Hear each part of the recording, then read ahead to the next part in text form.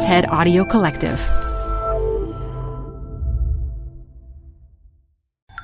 This TED Talk features activist Cecile Richards, recorded live at TED Women 2018. Support comes from Zuckerman Spader. Through nearly 5 decades of taking on high-stakes legal matters, Zuckerman Spader is recognized nationally as a premier litigation and investigations firm. Their lawyers routinely represent individuals, organizations, and law firms in business disputes, government and internal investigations, and at trial, when the lawyer you choose matters most. Online at Zuckerman.com. Support for TED Talks Daily comes from Capital One Bank. With no fees or minimums, banking with Capital One is the easiest decision in the history of decisions. Even easier than deciding to listen to another episode of your favorite podcast. And with no overdraft fees, is it even a decision? That's banking reimagined. What's in your wallet? Terms apply. See CapitalOne.com/bank. Capital One N.A. member FDIC.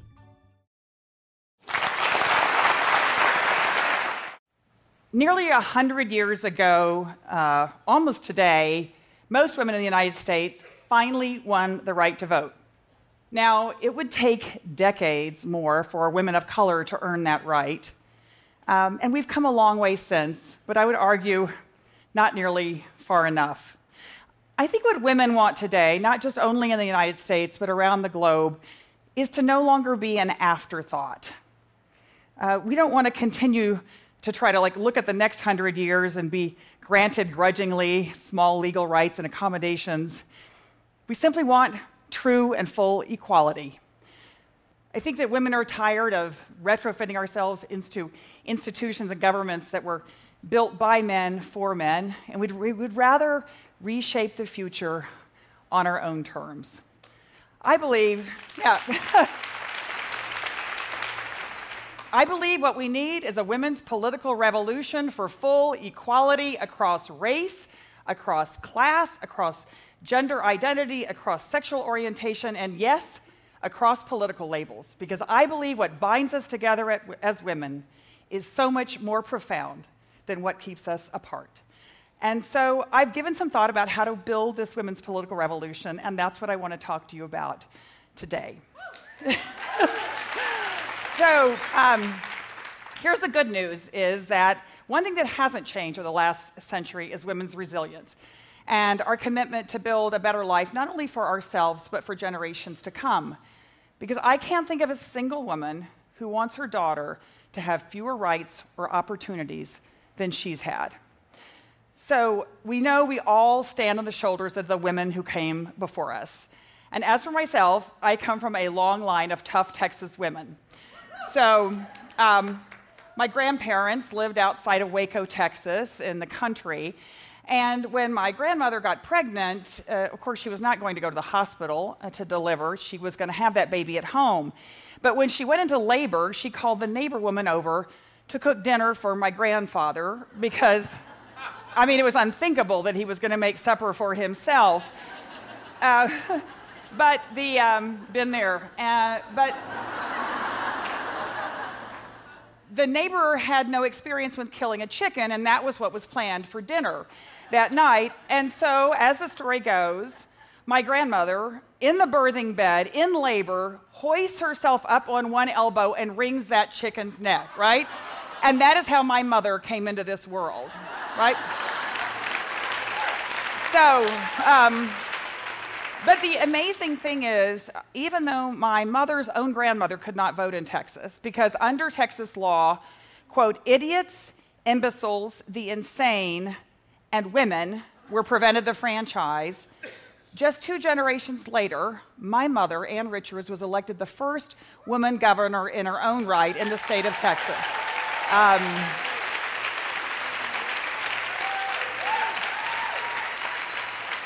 But you see, when mom was coming up in Texas, there weren't a lot of opportunities for women. And frankly, she spent her entire life trying to change that. She used to like to say, look, as women, if you just give us a chance, we can perform. After all, Ginger Rogers did everything Fred Astaire did, but she did it backwards and in high heels, right? And honestly, that's kind of what women have been doing for this last century, is that despite having very, very little political power, we have made enormous progress. So today in the United States, 100 years after getting the right to vote, women are almost half the workforce. And in 40% of families with children, women are the major breadwinners. Economists even estimate that if every single paid working woman took just one day off of work, it would cost the United States $21 billion in gross domestic product.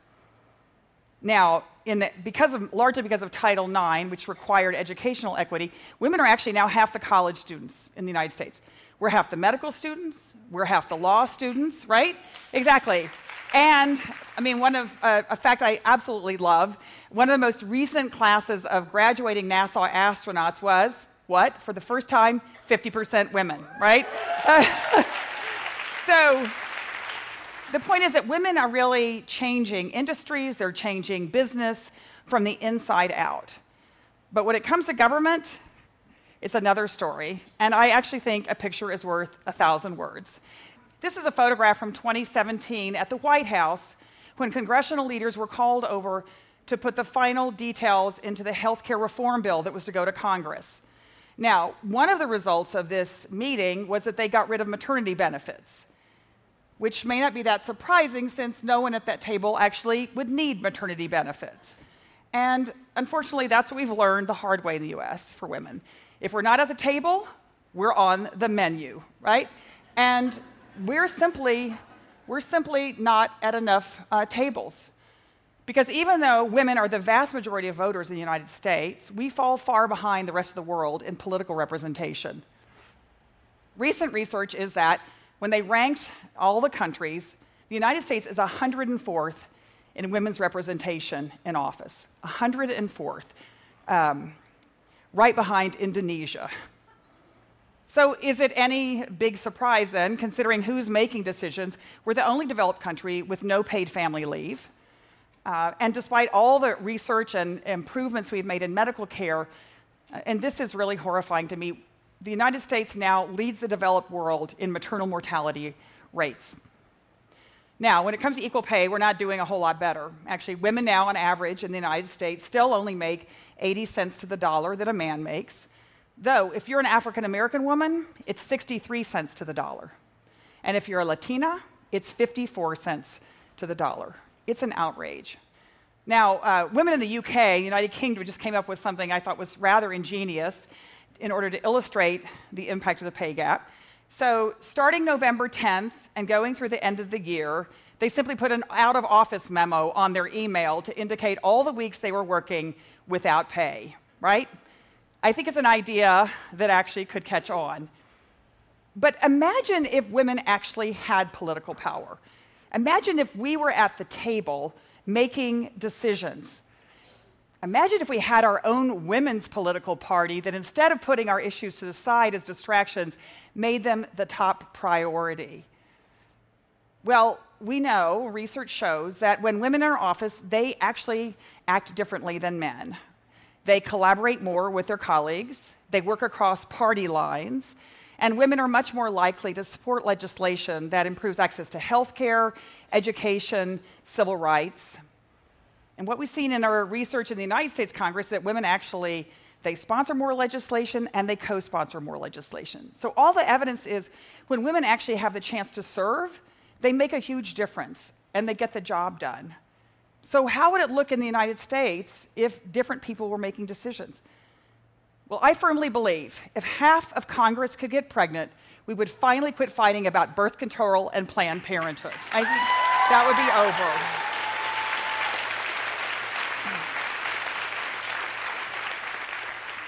I also really believe that finally businesses might quit treating pregnancy as a nuisance and rather understand it as a primary medical issue for millions of American workers. And I think if more women were in office, our government would actually prioritize keeping families together rather than pulling them apart. But perhaps most importantly, I think all of these issues would no longer be seen as women's issues. They would just be seen as basic issues of fairness and equality that everybody can get behind. So I think the question is, what would it take actually to build this women's political revolution? Well, the good news is, actually, it's already started. Because women around the globe are demanding workplaces, they're demanding educational institutions, they're demanding governments where sexism and sexual harassment and sexual assault are neither accepted nor tolerated. Women around the world, as we know, are raising their hands and saying, "Me too." And it's a movement that is made so much more powerful by the fact that women are standing together across industries, from domestic workers to celebrities in Hollywood. Women are marching, we're sitting in, we're speaking up. Women are challenging the status quo, we're busting old taboos, and yes, we are proudly making trouble. So, women in Saudi Arabia are driving for the very first time, right? Women in Iraq are standing in solidarity with survivors of human trafficking. And women from El Salvador to Ireland are fighting for reproductive rights. And women in Myanmar are standing up for human rights. In short, I think the most profound leadership in the world isn't coming from halls of government, it's coming from women at the grassroots all across the globe. And here in the United States, women are on fire. So a recent Kaiser poll reported that since our last presidential election in 2016, 1 in 5 Americans have either marched or taken part in a protest. And the number one issue has been women's rights. Women are starting new organizations. They are volunteering on campaigns. And they're taking on every issue, from gun safety reform to public education. And women are running for office in record numbers, and they are winning. So, women like Lucy McBath from Georgia. Lucy lost her son to gun violence, and it was because of her experience with the criminal justice system that she realized just how broken it is, and she decided to do something about that. So she ran for office, and this January, she's going to Congress, okay? Or Angie Craig from Minnesota.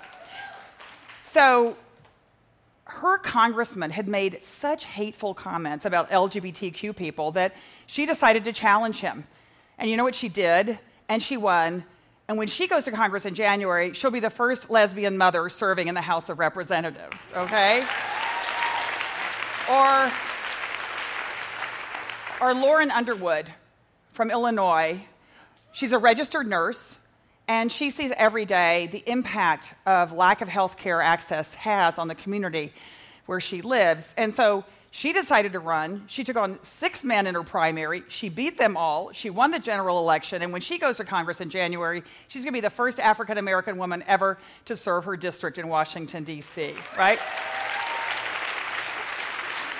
So women are recognizing this is our moment. Don't wait for permission. Don't wait for your turn.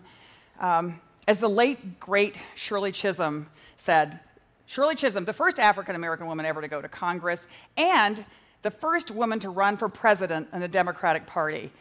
But Shirley Chisholm said, if there's no room for you at the table, just pull up a folding chair, right? And that's what women are doing all across the country. I believe women are now the most important and powerful political force in the world. But how do we make sure that this is not just a moment? What we need is actually a global movement for women's full equality that is intersectional and it's intergenerational, where no one gets left behind. And so I have a few ideas about how we could do that. Number one, it's not enough to resist. It's not enough to say what we're against. It's time to be loud and proud about what we are for, because being for full equality is a mainstream value and something that we can get behind. Because actually, men support equal pay for women. Millennials, they support gender equality, and businesses are increasingly adopting family-friendly policies, not just because it's the right thing to do, because it's good for their workers, it's good for their business. Number two, we have to remember, in the words of Fannie Lou Hamer, that nobody's free till everybody's free. So as I mentioned earlier, women of color in this country didn't even get the right to vote till much further along than the rest of us. But since they did, they are the most reliable voters, and women of color are the most reliable voters for candidates who support women's rights, and we need to follow their lead, all right? Because their issues are our issues. And as white women, we have to do more. Because racism and sexism and homophobia, these are issues that affect all of us. Number 3, we got to vote in every single election, every election. And we got to make it easier for folks to vote, and we got to make sure that every single vote is counted, okay? Because the barriers that exist to voting in the United States, they fall disproportionately on women. Women of color, women with low incomes, women who are working and trying to raise a family. So we need to make it easier for everyone to vote, and we can start by making Election Day a federal holiday in the United States of America.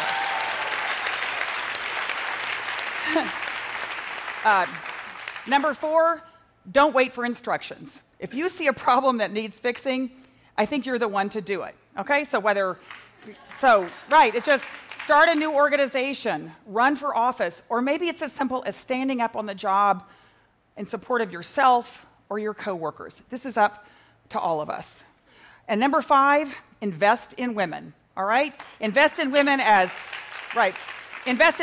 candidates, as change makers, as leaders. Just as an example, in this last election cycle in the United States, women donated $100 million more to candidates and campaigns than they had just 2 years ago, and a record number of women won. So just think about that. Look, sometimes I think the challenges we face, they seem overwhelming, and they seem like they're almost can never be solved. But I think it's those problems that seem the most intractable or the ones that are most important to work on. And just because it hasn't been figured out yet doesn't mean you won't. After all, if women's work were easy, someone else would have already been doing it, right? But women around the globe, they're on the move, and they are taking strength and inspiration from each other. They are doing things they never could have imagined.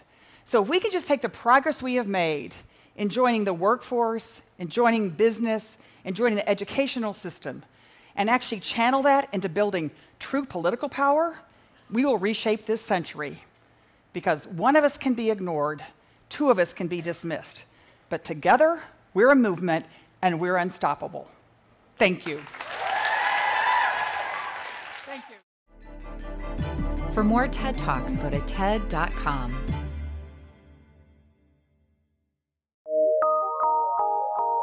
PRX.